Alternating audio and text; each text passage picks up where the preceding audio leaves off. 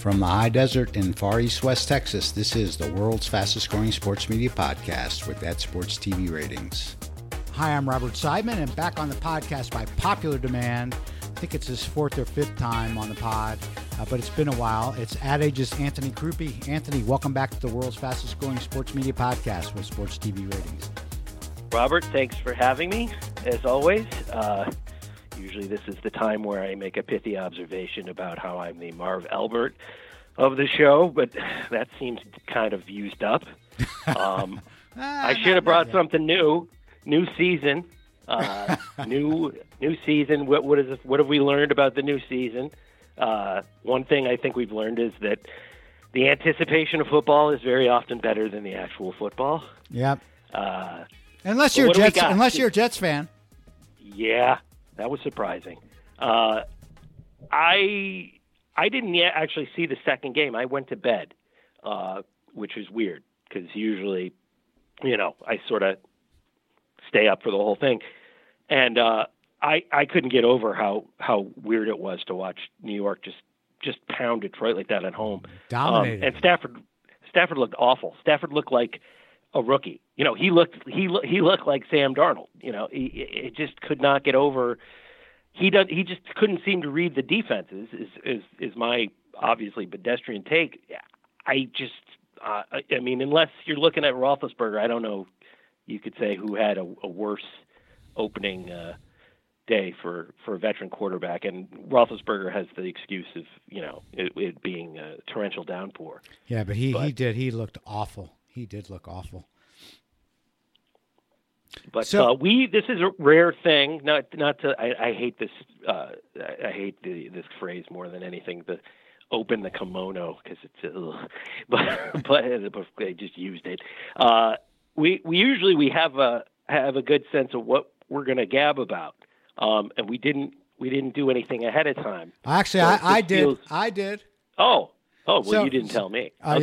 Yeah, I didn't. See, I'm a sneaky host because I figured you would be better if you're just coming fresh. So we'll talk plenty about the NFL ratings, but sure. Before diving into the NFL ratings, you recently wrote an article on the Alliance of American Football, which I think, and I'm gonna kind of take this not seriously, but I think a lot of people are actually taking it seriously and are certainly very interested in it. But one thing, and I'm kind of an outsider, and I don't have a lot of exposure to a lot of these people. But one thing that seems very clear to me is a lot of people are extremely charmed by Charlie Ebersol, and the thing that's not exactly clear to me is why. Why are people so charmed with Charlie Ebersol? You know what it is? That's such a good question too, because one of the things you have to fight against all the time is cult of personality. I mean, one of the things with CBS is everybody liked talking to Moonves because Moonves was a great quote, and it was like talking to, a little attack dog. When the CBS NBC feud was really at its peak, the stuff you could get him to say about Jeff Zucker was amazing. So you got to defend against that kind of stuff, where you just like people too much. Like everybody likes John Landgraf at FX. Exactly. There's people like, you like them because they're articulate and because they have a lot of passion for the business. And I think with Charlie, it's because, and I felt like I was in danger of being hoodwinked at every turn. Like he's so good. He studies the books that he pitches. He knows exactly what I want to hear from him. So I tried to throw him a topspin, and I said, really, the only thing I was interested in is my thesis was, let's look at this as a startup, like a Silicon Valley startup, less than a football league. And, what can you tell me about that? Because my theory going in was that the only reason they're coming out when they are and giving themselves such a short lead time is because, one, there's the fact that XFL announced before them, and two, they saw the gambling/gaming stuff written in huge letters on the wall. Yep. So he was able to pivot, and yet while we're talking, and he totally admitted, like, no, this is exactly what the tech part is probably the most important part. Obviously, there's got to be a great football product on the field, or people will tune out and never come back. Right. So they've got to get a huge number from the get. The benefit, of course, is that they're going to be on CBS, the broadcast network, the week after the Super Bowl. Yep. Everybody was really cagey about whether CBS has the Super Bowl this year. Yes, and everybody's really cagey about whether they were going to get a 30-second spot or even a 15. I'm assuming if I'm CBS, I can find if I've got room for 2 minutes of NFL spots and 17 minutes of, I was going to say Kevin James, but he's not on the network anymore. But, Magnum, PEI, Murphy Brown. I can find 15 seconds and 30 seconds for this new thing. But he was able to keep coming back and saying, but what you really want to know in terms of what the media buyers are thinking about, and then he just kind of would curve back into my zone. And it's charming because I guess we get so many pitches from people who have no idea, usually it has nothing to do with advertising, television, or really anything I'm interested in at all. And I have a form letter basically that I send out at this point saying, thanks for reaching out. Here's what I'm interested in. And I stopped sending that out a long time ago because now I just go delete because I just don't have time anymore. And it kind of makes me mad because it's like, come on, do your homework. You get it with a lot of the big PR agencies where they just shotgun everything. And so, you get somebody it's their first job out of college and, they don't know any better. And it's just somebody upstairs who's telling them to do this. So, you don't get mad at anybody like that. But at the same time, it's like, yeah, you're wasting my time. I'm not interested in this. So this guy knows what you're interested in. He also is, he's a chip off the old block. He's got a certain kind of stuff that he's inherited from his dad, and he also has a lot of anecdotes, which of course we love. In person, he's not somebody you would necessarily John Hamm all over, whatever that means. But he knows his stuff, and to me that was like a big thing. But I'm so glad you asked that because I was halfway through the thing and I was like, oh, am I getting rooked here? Well, but I don't think so. What are your thoughts? I mean, so really, the task they have is pretty big, right? I mean, so they've got to put a product on the field in 5 months, less than 5 months. And I know they've signed a few hundred players, and there has been movement, but what do you think the likelihood is, of them actually having a viable product on the field, 5 months from now? I don't even know how I'd handicap that. I guess the biggest thing they have going for them is that strategy where they're trying to place players based on the college they attended right. in their own markets, which I think is kind of brilliant, really. That was like the success of the I think it was the Jacksonville USFL team back in the 80s. It was stocked with the Florida college players. Mm-hmm.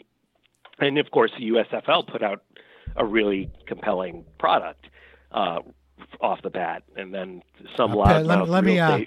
Let me throw in a pitch for Jeff Pearlman's book. He was on my podcast a couple of weeks ago, and his book, Football for a Buck, it was released on Tuesday, and it's all about the USFL. And Jeff is a great storyteller, and I highly recommend, particularly if you're interested in the history of the USFL and maybe a little bit of an early look at Donald Trump.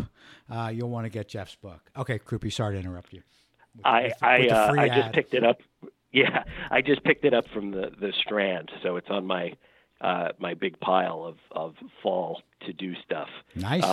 Possibly to read during one of these Sundays where maybe things aren't going so well. 34-3 in all the afternoon windows. Yeah.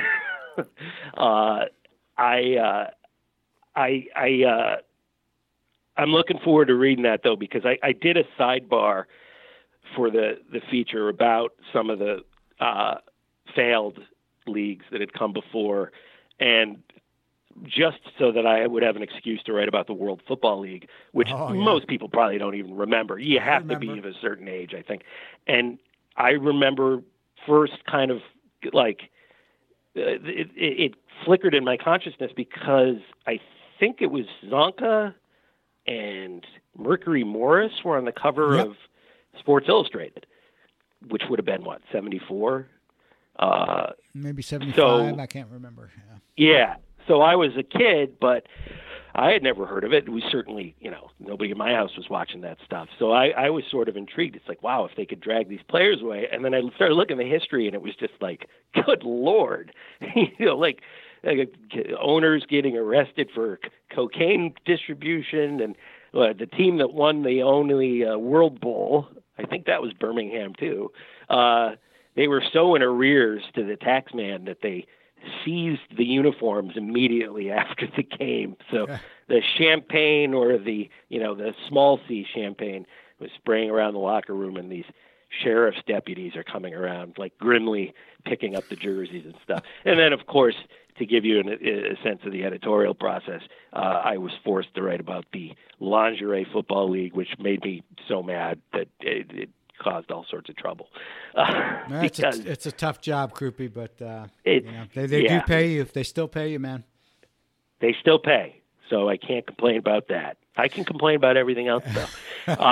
But I won't hear, because nobody's tuning in to hear me carp about things. So you know what? I want to hear you carp about something. So I'm going to get you to weigh in on something that you I'm sure haven't even thought of. But I'm just curious to get your take. Your first impressions on it. So my boy Ryan Glasspiegel at the Big Lead. In light of all the Moonves stuff at CBS, he's already like speculating like what happens to the SEC at CBS. And what was really interesting to me about the way that Ryan and some of the others that I've seen too go about it is not once in Ryan's piece was Sean McManus mentioned. And speaking of chips off the old block, I mean, Sean McManus is a really interesting character, and I think he's a really, really, particularly relative to some of the field, a really strong leader of a sports division. And I'm wondering like how all that stuff can go down, and like people don't even think about, hey, Sean McManus is out there. You could maybe even actually talk to him and ask him what he's thinking about. Yeah, I didn't read that piece, but I did see your tweet about it, and I think I think it was as curious as you did, because there's a certain mindset when you're taking on stories like this, and we've been asked to do this, and I just don't understand the value of doing this kind of like precursory forensics where. Here's my take. Who cares about your take? You don't know what's going to happen. Nobody knows what's going to happen. I sincerely doubt, as much as I think, the guys in the C-suite will probably disappear. And I don't know about Joanne Ross. Our buddy Iran talked to her, I guess, on stage the other day. Yesterday, and we were kind of going, and we were kind of going back and forth on that. And, I on the one hand, she tweeted her support, and people were like, ooh, bad look, but it's your boss, and she came up with this guy, and, what else are you going to say? Right. There's a lot of people who can Monday morning quarterback that, but I know her fairly well, and she is not somebody who takes an awful lot of shit from anybody. So, she's a Brooklyn lady. So I don't know what she's going to do, and I don't think it does me any good to call a bunch of media buyers who don't know any better and say, what are they going to, if I got some friends on the phone and they said, well, she's been talking about this, but I also don't think there's any value to that because one, it's not really any of my business, which probably makes me an awful reporter, but the personal stuff like that, if her contract's through 2019, it's through 2019. Sean's not going anywhere. That's right. and I don't think the sports division, it's kind of like, well, there's never, I can't think of another instance where something like this has happened where, the CEO is just suddenly out. And the corporate culture is 99.9% Les Moonves, to the point where the lieutenants are less guys. And, didn't Nina Tassler leave early because she saw the writing on the wall, or if she was... so certainly her timing was good, even if you just take it from a broadcast TV perspective. Exactly. Her timing was very good. But in terms of sports, and this is one of the things that John and I were talking about, is I don't think any of their rights deals are going to be impacted by this, because you're still looking at the only things that draw a mass audience, which is what CBS excels at still. Yeah. Although the last 2 years they've had the biggest ratings decline, so it seems like the bug is finally catching up to them too. But they had the furthest to fall too. Yes, absolutely. It's not like they're ABC or Fox at this point. That's all I meant. Yes. Yeah. So, and Fox, which is going to the point where they're like, you know what, it's going to be all sports from here on out. I don't care what anybody in the programming suite says. They're not telling you the truth. There's going to be the Simpsons and a couple Sunday things, and it's going to be all sports from here on out, because why bother anymore? All your shows you're doing in 08. Well, I don't know about all sports, but all sort of live-ish events. Yeah. Yeah, absolutely. So, the only thing I could think of that would be in any kind of danger, and it's not, and nor would it be, so I guess this is the most useless sentence you're about to hear, was the Masters. And that's just by virtue of the fact that, they renew it every year, that there's no long-term contract. It's an annual, yeah. Yeah, but, what are they going to do? Are they going to punt on that after, 73 years? They're going to bring it to Fox? Let ESPN get the whole thing. Yeah, I don't see that changing. Yeah, I agree with you. Okay, so just because I want to keep this podcast, I think probably under 45 minutes. Let's go ahead and you called the wrong guy. Then. I know, but I'm going to rein you in, even if it's in post production. So I do want to talk about NFL ratings and the.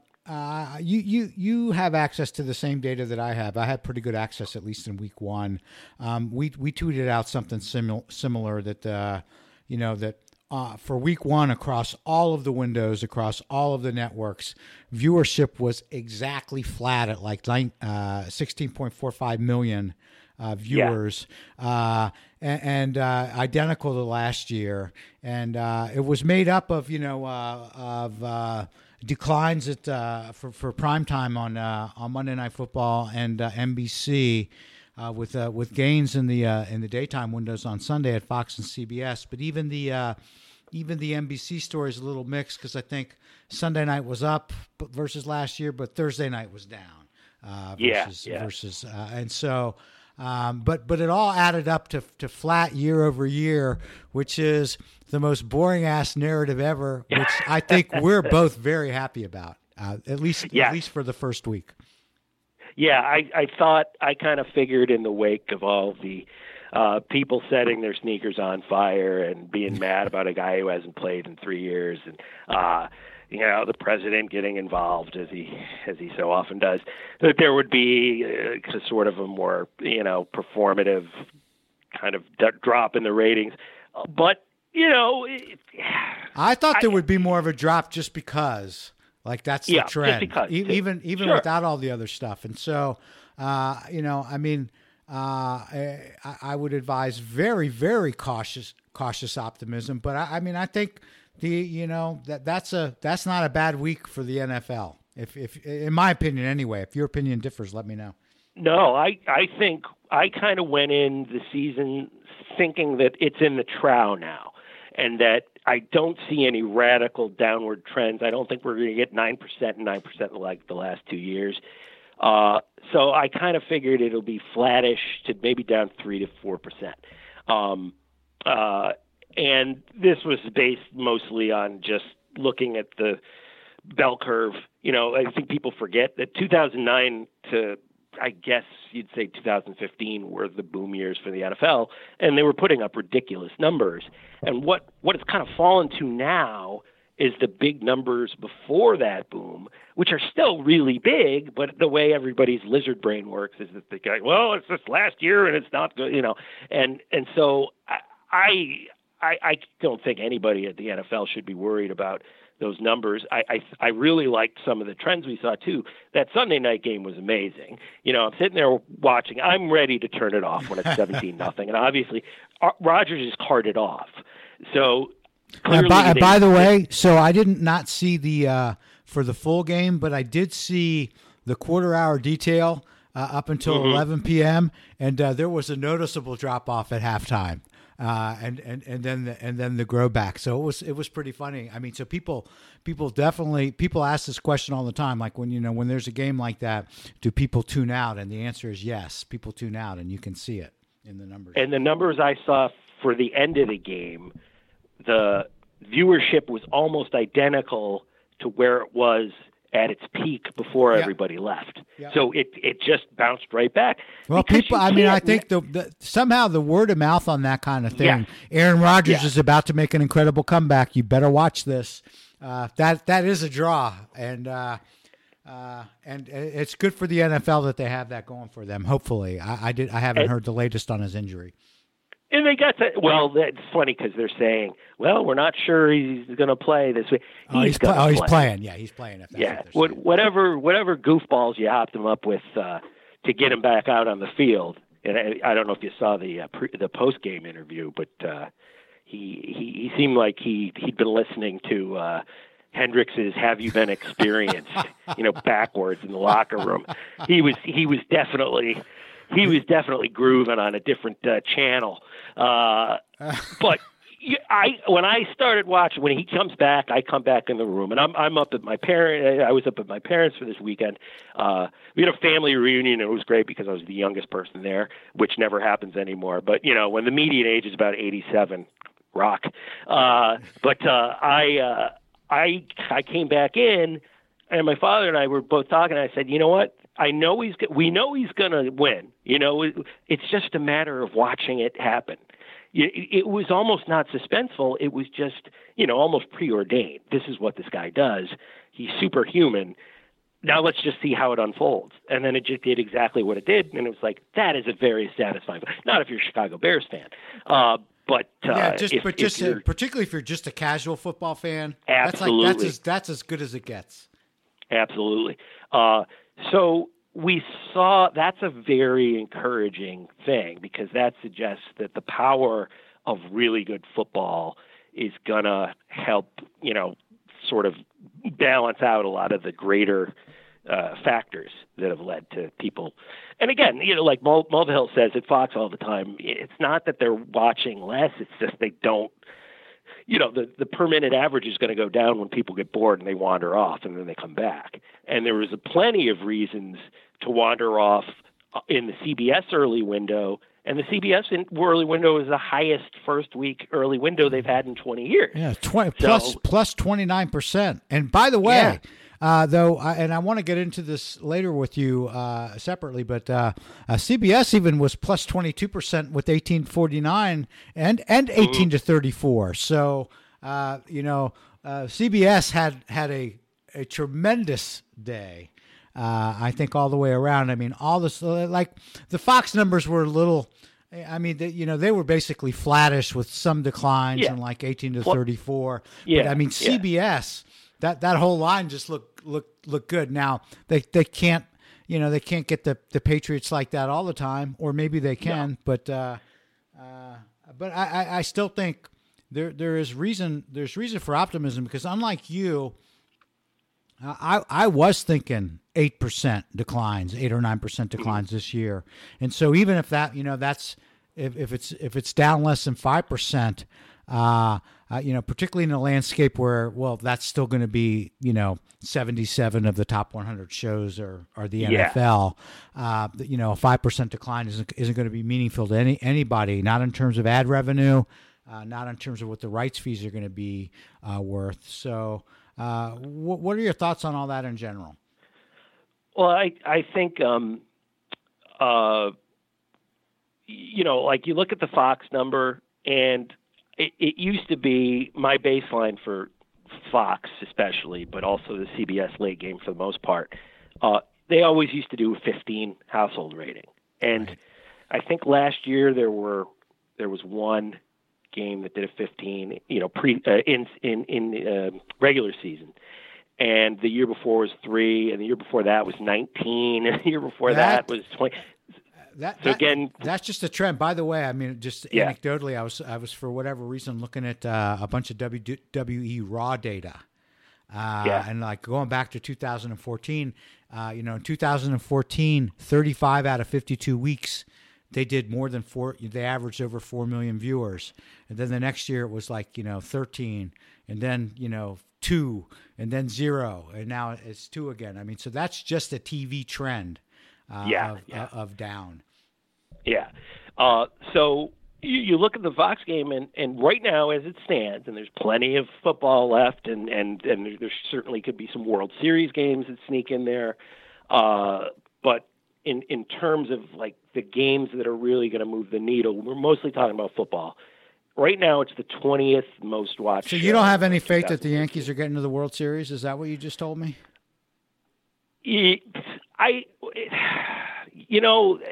I'm kind of like, I guess I've always known this because I've been a Yankees fan my whole life, but we're the worst fans. Yeah, absolutely. Yes, they're like, you know what? The Mets fans are pretty bad too. In case you haven't they're noticed, insufferable too. Actually, fandom is just bad. Yes, it is. Everybody's yes, fan it base is. is terrible. Yes, it is. You go play with your kids, but there's 34 games above 500, and everybody's acting like the season was for nothing. You're never going to catch the Red Sox. The Red Sox are having this unparalleled year, and that is a great team. So what are you going to do? Are you afraid of the A's in the one-game playoff? No, I don't know. Does Judge ever swing a bat again? This year does a weird looking good in batting practice apparently. Oh, really? Yeah, I haven't even. After they went through the whole "I'll be back in 3 weeks" to say something that irresponsible is just, I don't listen to anything that comes out of there anymore. But not having any pitchers really kind of bites you in the ass after a while, and then Severino's just mysteriously turned into whatever. So but I don't feel like it's a net loss. Like, people are way too upset about this. Well, I'll tell you who it's a gain for. I think I'm not sure if ESPN has that wild card game or Turner, but whoever gets the Yankees wild card game, that's going to do well. Yes, and it would definitely at this point look like it's going to be Oakland. Yeah, I'm excited. Right? I'm very, very excited for the game already. I can't wait. So I think like the last 2 years, and this is tough because they've been 7-game series, and the Cubs one was just out of this world. We actually had 3 World Series games land in the top 50. So who knows? It certainly puts to bed the notion that baseball is somehow completely dead and nobody cares about it. It's a local sport. What are you going to do? But I am sorry to have interrupted your train of thought. Where you'd really mentioned the Yankees was in sort of dismissing them as probably being the biggest thing on Fox this fall. So I just want to steer you back to where you were going with that as far as the NFL still being the king of the hill. Yeah, it sort of feels like we have the same conversation about this every year now. It's like, okay, yeah, things are down, but look at it compared to everything else. You look at the rating for the opening Thursday night football game, which were low, and it started 45 minutes late, and it was a terrible game for the most part. So that's understandable. It still did quadruple the viewership that all 19 of NBC's scripted shows last year did. So you just can't really, if everything on the scripted slate is barely plugging away with 4.38 million viewers, I want to say, and very low demos. That sounds a little high to me anymore, actually. Well, I did the numbers for NBC last year, and they're inflated by This Is Us quite a bit. Which is only 1 out of 19, but they've got stuff on the other end of the spectrum that's it's a broadcast television network, and 3 million people. Last year they had the Thursday and Sunday Night Football, so yeah, they're gonna miss Thursday this year. Well, I did the foolhardy thing of deciding that I never learned from my mistakes, and I was going to do another top 20 NFL games thing, and I those did are popular, by the way. Yeah, well, I did try to game it down just by looking at what the ratings trends have been. So I didn't get too far over my skis, and I think that it was the Packers game. I got dead to rights. I missed by a tenth in total viewers and household ratings. That's around the error. See, you're not adapting to the new world. You're supposed to say, "I got that exactly right." Yeah. Well, that's why I'll never get my own gambling show on FS1. I've been enjoying your coverage about that. The idea that we would stop talking about it if you didn't have that awful guy on there. My favorite thing. I think nobody would have talked about it in the first place. I think there's sports media gambling Twitter. They would have focused on it just because they're interested. But there wouldn't have been anything antagonistic, I don't think, about it. There would not have been any so people have a lot of schadenfreude. We're talking about Fox's Lock It In, and which has been awful in the ratings for its first 2 days. Its viewership for both days was under 50,000, which, technically Nielsen doesn't even really want those numbers out there because, its system's not designed to really measure stuff that's viewed that little. But I really do believe and strongly that if they'd have put anyone else on there but Clay, there wouldn't be schadenfreude over the ratings that there is with Clay. And as much as it's cool to see the major network kick the tires on this, because I think it's going to be a huge growth industry going forward. They keep saying so I think it's a question of whether it's going to be a huge growth industry for sports TV, content. I think people are out in front of their skis on that. But I think it's going to be huge. But are shows like this going to be huge under any circumstance? Nothing to do with Clay. My thing is, and obviously his show's not all about sports gambling, but the one of everybody's favorite segment, Bad Beats, is better than anything that's on TV. So, if you can't beat Scott Van Pelt's Bad Beats, you probably shouldn't try to do a whole show. I'm with you there. I am with you. Yeah, it's just too good. I wrote about that yesterday and basically said it's like a scared straight video for people who think they're going to crack the gambling code once legalized gambling comes to their state. It's great. It's like, no, don't get into this. This will only ruin you. You'll financial ruin. It'll smash your heart, and like he said, it'll make you question your faith.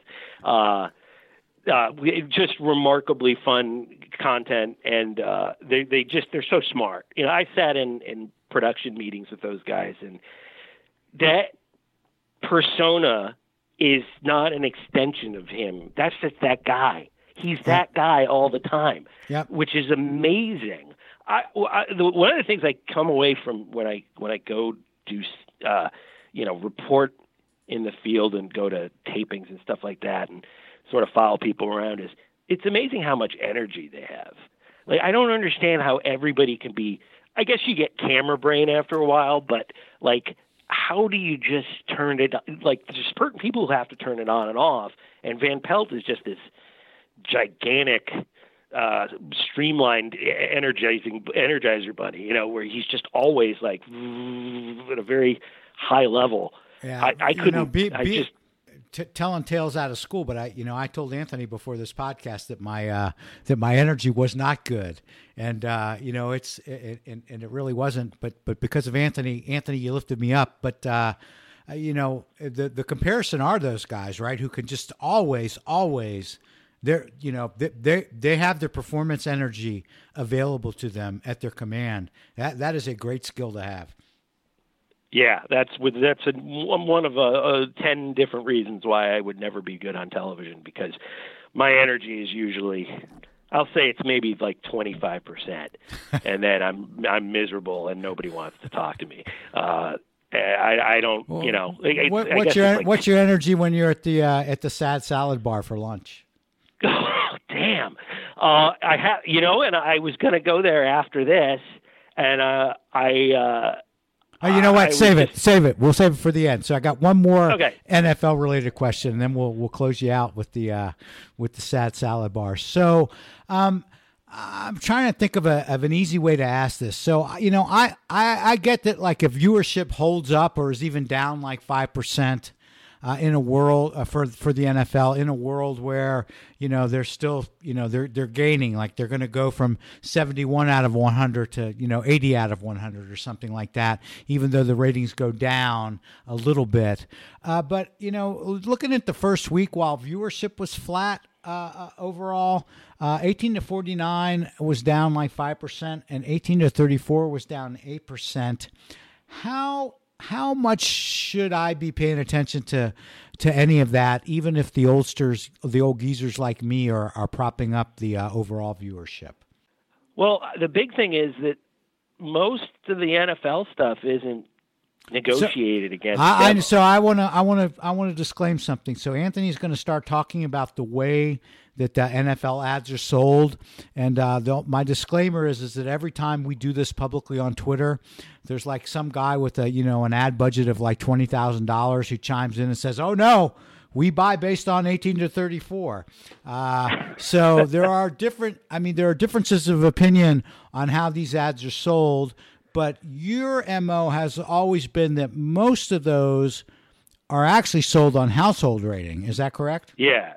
If you're Verizon or Budweiser, if you've got a budget, you're buying household ratings. That's why I always report household ratings, because it's one of the very rare instances where they're still viable. It is definitely an old school way to look at television consumption, but it does tell you something. The bigger question is, though, if the demos are slipping and continue to slip, that's just a function of the fact that younger people are not consuming it on linear TV, and then we have to assume that a good portion of them are going to digital.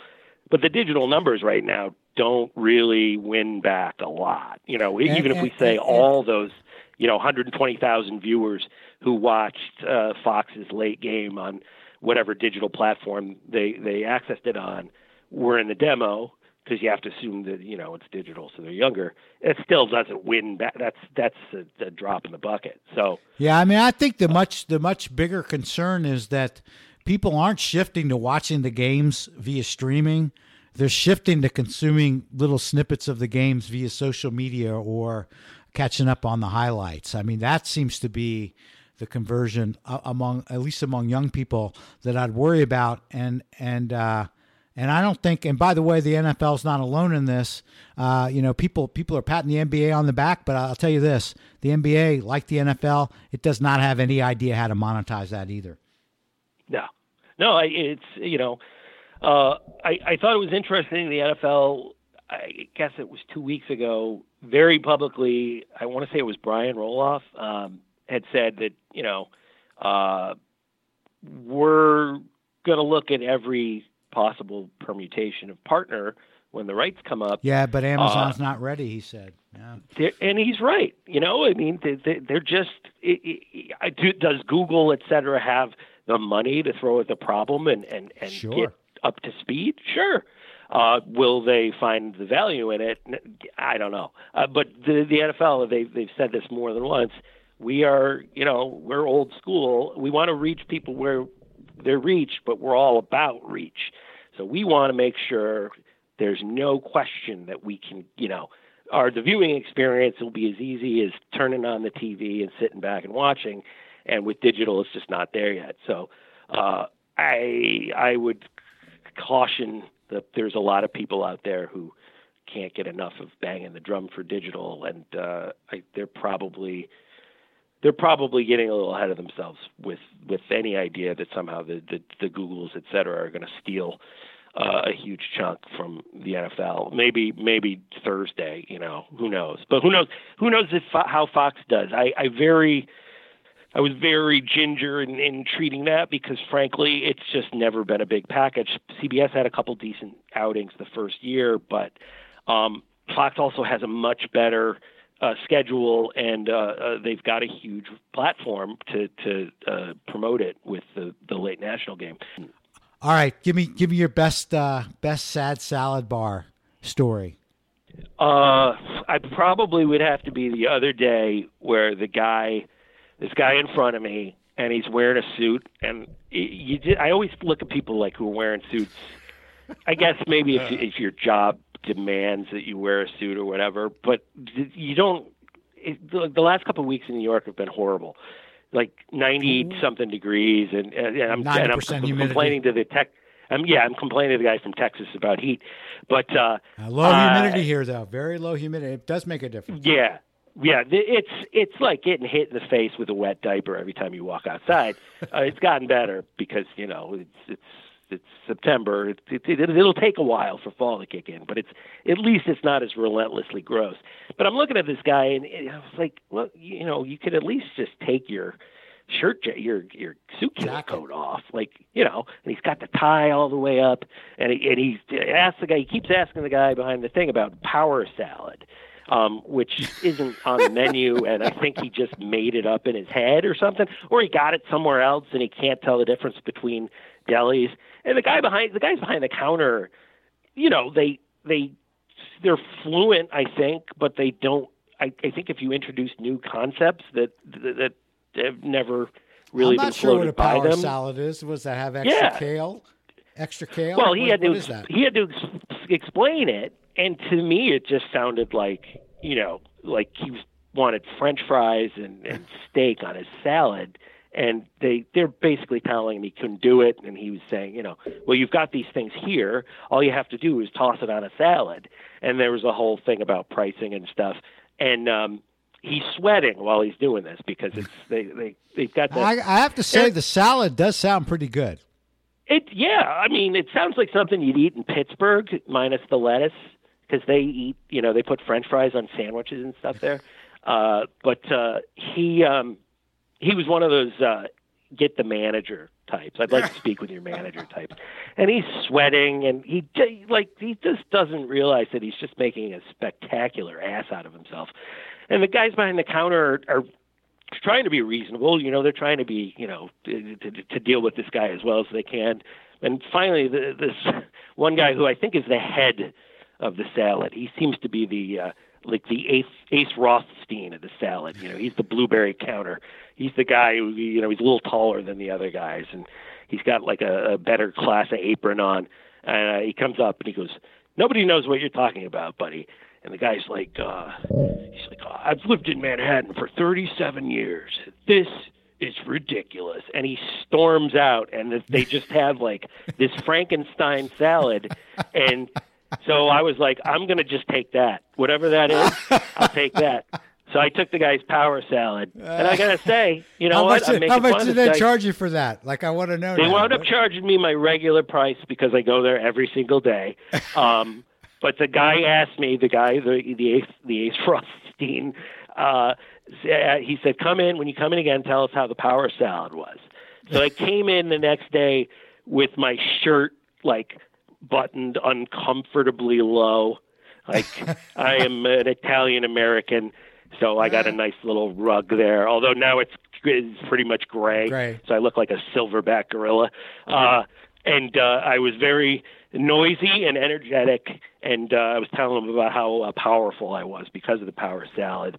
And I was flexing my guy. I just made a complete fool out of myself, but it was worth it because the guys were cracking up at my salad bar. And they gave me a free salad that day for putting on such a fun little show. So sometimes if you just act like you don't, if you're decent to people, but you also act like you don't really care if other people think you're insane, the universe will treat you with free salad. I did not feel particularly powerful after eating that salad. I felt it was almost like I ate a whole plate of gnocchi. Like it was I'm going to go get some French fries. I think that's what's going to happen. So, on the off chance that I don't have you back on for a couple of months, what are the sports media nerdy stories that you personally will be following for the next month or two? I guess I'm kind of interested now in the micro stuff, the stuff that a lot of sports Twitter gets interested in. You know, I had an opportunity to write a feature about Get Up, and I was going to embed and, for a week and do a whole behind the scenes. And I'm so glad I didn't do that because every once in a while I'll get really high on a show and on the entertainment side, and my instincts will be infallible, like Sleepy Hollow for Fox.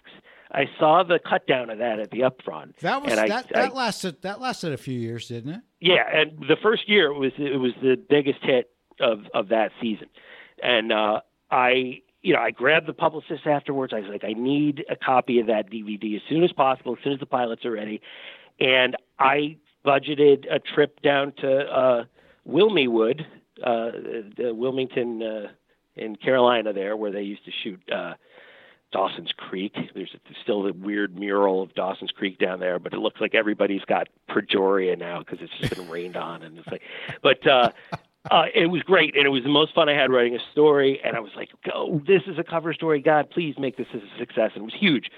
And I did it with the Americans here, and I only had to go 2 blocks down from my apartment, so that worked out really well.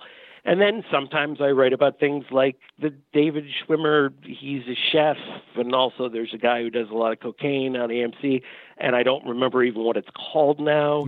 And there was a whole fight about, like, oh, this should be on the cover and not Shonda Rhimes.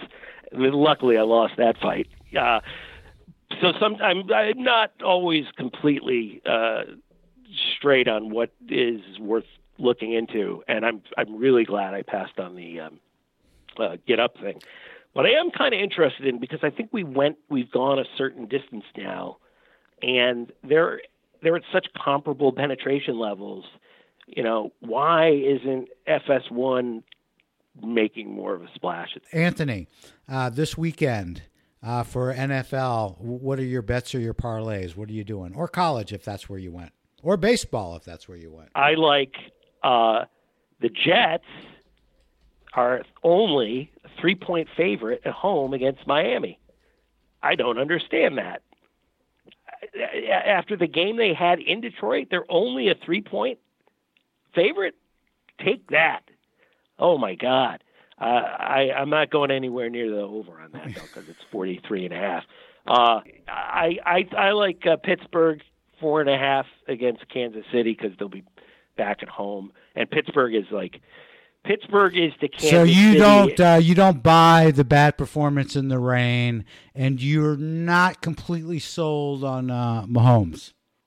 No, I'm not. It's also Kansas City, and Pittsburgh is to Kansas City as New England is to Pittsburgh. It's just that they can't seem to ever beat them, and there will be an inevitable, poor time management because it's an Andy Reid game. And Pittsburgh always has, I didn't bet the Steelers-Brown game, but I was telling anybody who would listen that I thought the Browns were going to win outright. Not because I buy into this whole, the Browns are great thing, because people are going way overboard about that. But because Pittsburgh always has 2 or 3 inexplicably horrible games. They usually don't play well at all in Cleveland, even though they've won. They had won 11 in a row. They don't start out very good, and it just seemed like a good idea. So it was a tie. I'm glad I didn't go anywhere near it. But those 2 are my locks. I think those are the Jets is like a license to print money. I don't know. Maybe they didn't see the game I saw. I might try the other way. I might just try betting the other way of Anthony and see which way works better. Yeah, and then we can roast each other on the internet.